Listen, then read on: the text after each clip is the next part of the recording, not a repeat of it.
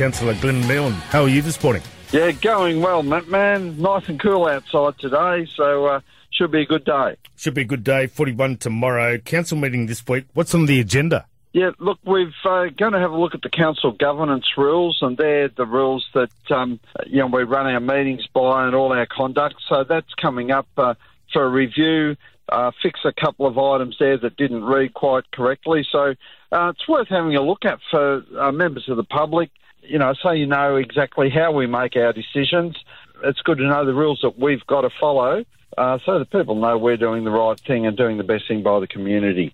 I mentioned 41 tomorrow. It's important to take care in the heat. Obviously, check on your animals, check on your neighbours, that sort of thing. Yeah, and make sure that your pets have got enough water. And we're not quite used to that really hot weather, so 41 sort of going to knock everybody around a little bit. So just take care and, keep out of the heat. What can you tell us about this grant application plan for Nichols Point? Yeah, look, that's really exciting, Matt, man.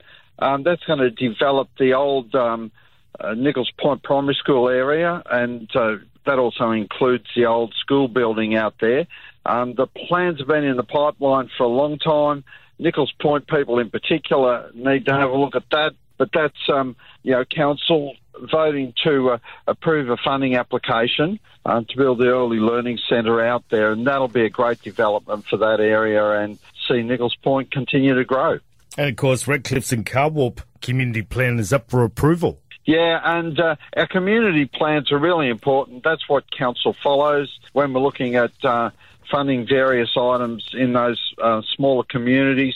We go to the community plan to see what the community have said that they want. And the Redcliffe's and Carwarp people have done a great job on that. I live out at Redcliffe's. There's a great group of people out there looking after our community. So that comes up for a tick of approval, and then we'll try and get on with doing what they want. And, of course, BNS Earthworks, Timber Speedway this coming Saturday night. The 410 sprint cars are back. That's exciting. Oh, that'll be sensational, and the sprint cars are really, really entertaining. So get out there and support them.